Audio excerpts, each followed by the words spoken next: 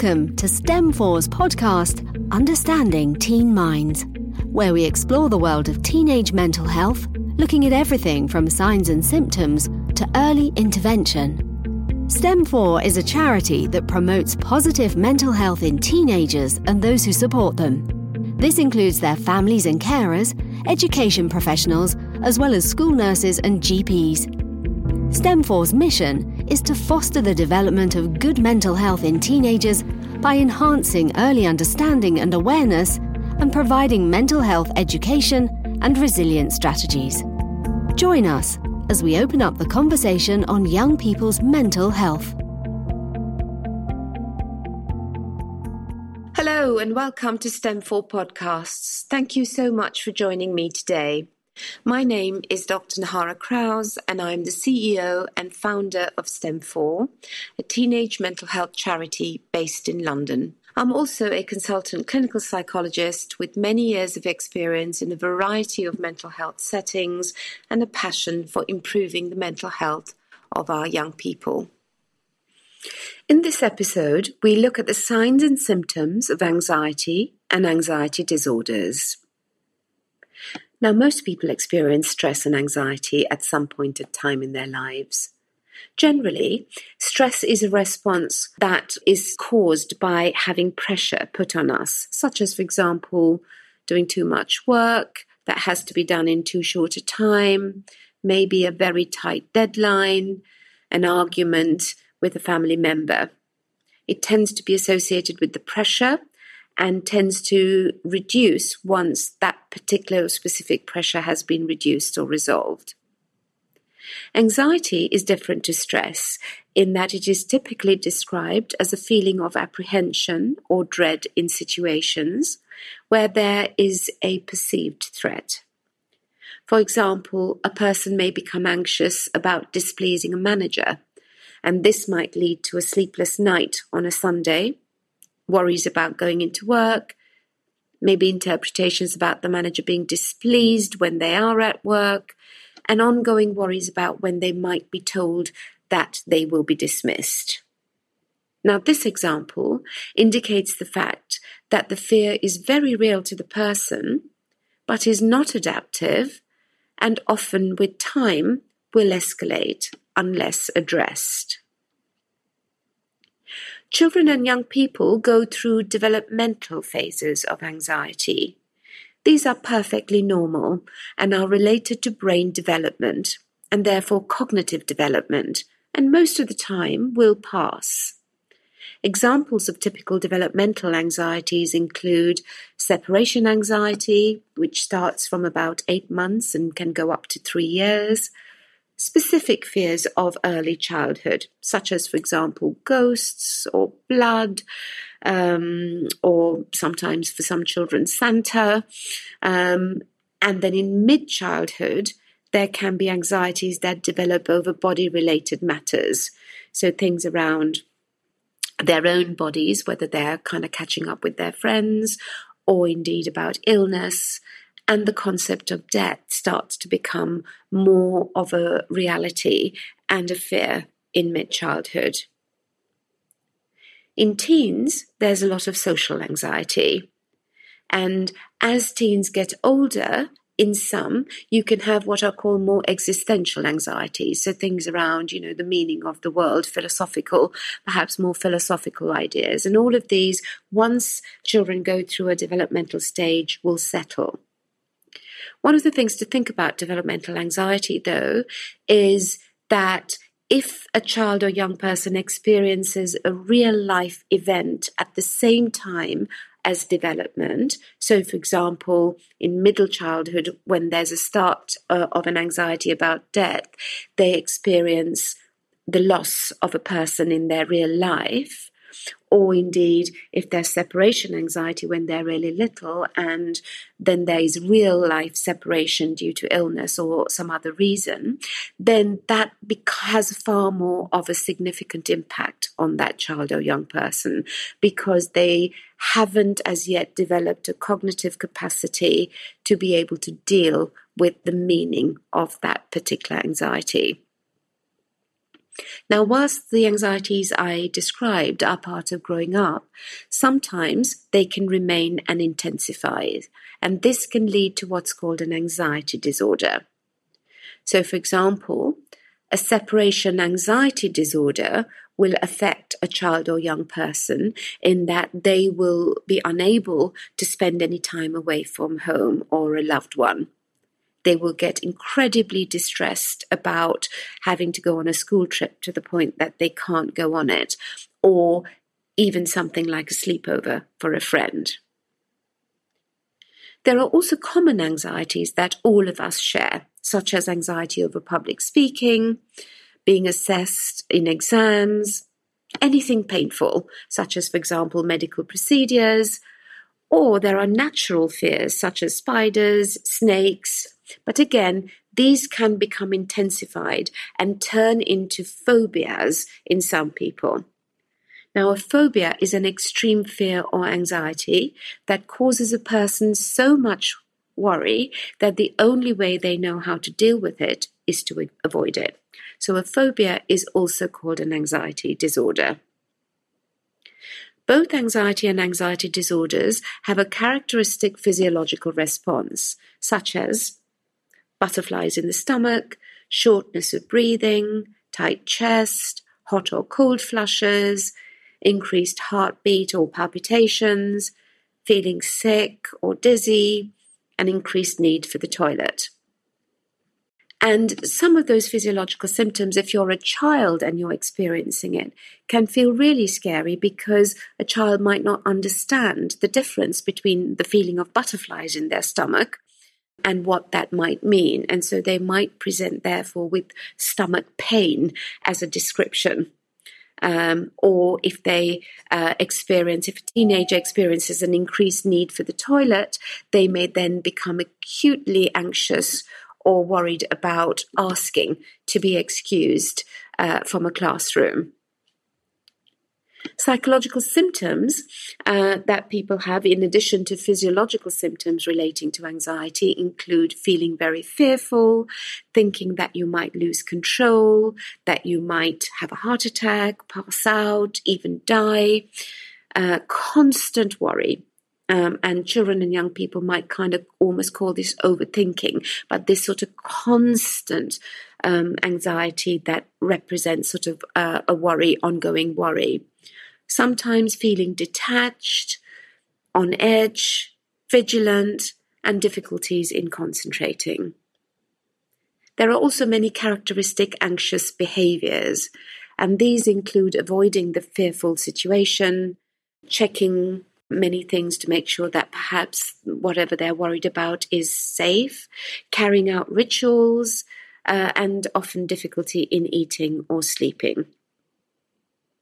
So these sorts of symptoms may also lead to pattern of other forms of anxiety disorder, such as, for example, obsessive compulsive disorder, where there may be a number of very upsetting thoughts and repeated and recurring thoughts that a child or young person experiences that will then be translated into somehow behaviors to keep themselves feel safe. So, for example, if there is a real anxiety about something being contaminated and causing harm or illness, then that might lead to over hand washing or over showering behavior. There can also be an extreme form of an anxiety disorder in terms of fear, and that's called a panic disorder, where people will experience very significant physiological symptoms around panic, where there is acute breathlessness, very tight chest, and a feeling of their body being completely out of control. So anxiety disorders are extremely common in both children, young people, as well as in adults. Around 1 in 8 children and young people will experience an anxiety disorder, and this can start as young as 5 years old. Anxiety disorders increased considerably over the pandemic because people felt unsafe. And children and young people post the pandemic have found it hard to go back to school, to catch up with lost learning, especially those who found online learning difficult or might have had learning disabilities or difficulties to start with. Children and young people who might have experienced scary experiences over this time, such as being in hospital or a family member being in hospital or losing a loved one, leading to another type of anxiety disorder called post-traumatic stress disorder or PTSD. And in today's current climate, with regards to the increased cost of living and so much socio-political change, children and young people have further anxieties around war, around natural disasters, and about the impact of family cohesion. Now, some of these, of course, may well have a realistic base, but if a child or young person has become extremely and acutely aware of them, are very distressed, and cannot somehow face the challenges of daily life as a result of these, then they will be tipping into something that is more than an anxiety over a real life effect. It will be tipping into an anxiety disorder. So I've been sent a question which says, both my children, one aged 14 and the other aged 7, seem very anxious. How do I know if these are a family trait that they might grow out of, or something more serious I should address? So, as mentioned just a few minutes ago, if someone is experiencing an anxiety, but it has persistent and negative impact on themselves, if it seems like an extreme reaction to the size of the threat, if there is a misinterpretation of the threat, so for example, if they're going for an interview, but there's a misinterpretation of the consequences of failing that interview, for example, or indeed if it creates a chain reaction where the anxiety about one thing is leading to another. So if they're anxious about not being on top of their schoolwork, that then might be leading to school refusal or school avoidance, then that is something that would be seen as the beginnings of an anxiety condition. So you mentioned that your children, one was aged 7 and one was aged 14. Children and young people express their anxiety differently. And younger children, for example, may show their anxieties by reverting back to an even younger age. So they might become more clingy, for example. They might develop fears that they had when they were very young. They might start waking up in the night. They might revert to behaviors such as wetting the bed or having very, very bad dreams. And these would be indicative that something was troubling them. As they get older, children and young people will show their anxieties through suddenly appearing to lack confidence in things that they weren't lacking in confidence before. They may want to stay at home rather than go out when they used to enjoy that. They may find everyday tasks a challenge. What is very common in young people in particular is to show their anxiety through irritability and anger. So there's a sort of masking of an anxiety because it appears that actually they're kind of just being difficult, and that then can make it very confusing for parents and carers. Sleep disturbance, again, is very common in this group. Again, difficult to separate because part of growing up and becoming a teenager also kind of creates its own developmental sleep disturbance. Teenagers tend to have worrying thoughts that are very persistent and are very, very confusing and worrying for them. They might present with a range of physical complaints. Appetite may be variable. And in both groups, so the younger and older group, with time, they will present with being absolutely exhausted. They will start to withdraw. They will be a lot less confident about approaching things. They may present with low mood, and in young people also possible self-harm. Your question also mentioned family traits, and it might be that there are some ways of expressing anxiety or coping with anxiety that are learned. So as parents, if you tend to be anxious, then it might be worth starting to sort of reflect a little on how you as parents may communicate some of those anxieties. For example, are you excessively protective? Or do you check things too much? And might there be a message that either non-verbally or verbally children and young people might be picking up? So I think the first thing as a parent, if you're concerned, is to notice whether some of the behaviors or thoughts or physical responses that you've noticed tie into some of the symptoms that I described. And if so, to start to gently have some conversations around what might be happening in their lives. Are there any things that they might be worried about? How they might be dealing with it? And then you can start to unravel and see whether there might be some form of anxiety issue or anxiety disorder that might be starting. I've also been sent a second question, and that says, what can cause an anxiety disorder? Now, this is a really good question because anxiety disorders are actually really complex. And so there are many different causes of why people develop anxiety conditions.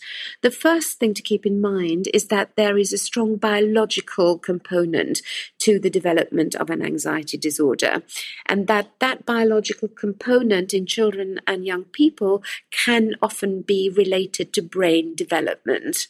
So depending on a sort of sudden growth spurt in the brain, we now know that the brain is developing until the age of around 24, that you may well have a change in the biochemistry of the brain that makes children and young people more anxious. It's also recognizing that children and young people don't always have a past experience that enables them to negotiate the anxious, so they can't reassure themselves in the way that an adult might do, and that their ability to think in a more abstract or complex way is also not yet developed. As a result, there is a genetic component to anxiety disorders, and within those, certain anxiety disorders tend to run within families. So obsessive-compulsive disorder, for example, can have quite a strong genetic component and a strong learning component to it too. Another reason for why anxiety disorders develop, particularly in childhood and adolescence, is to do with hormones. So hormones can increase anxiety or bring about intense feelings that can make a person feel out of control. Experiences that have been scary or out of control or upsetting that leave their mark can lead to the development of a phobia, for example. So if a person has experienced something very scary relating to, let's say, if they've sort of nearly choked on food, then they might develop an anxiety or an anxiety condition around choking.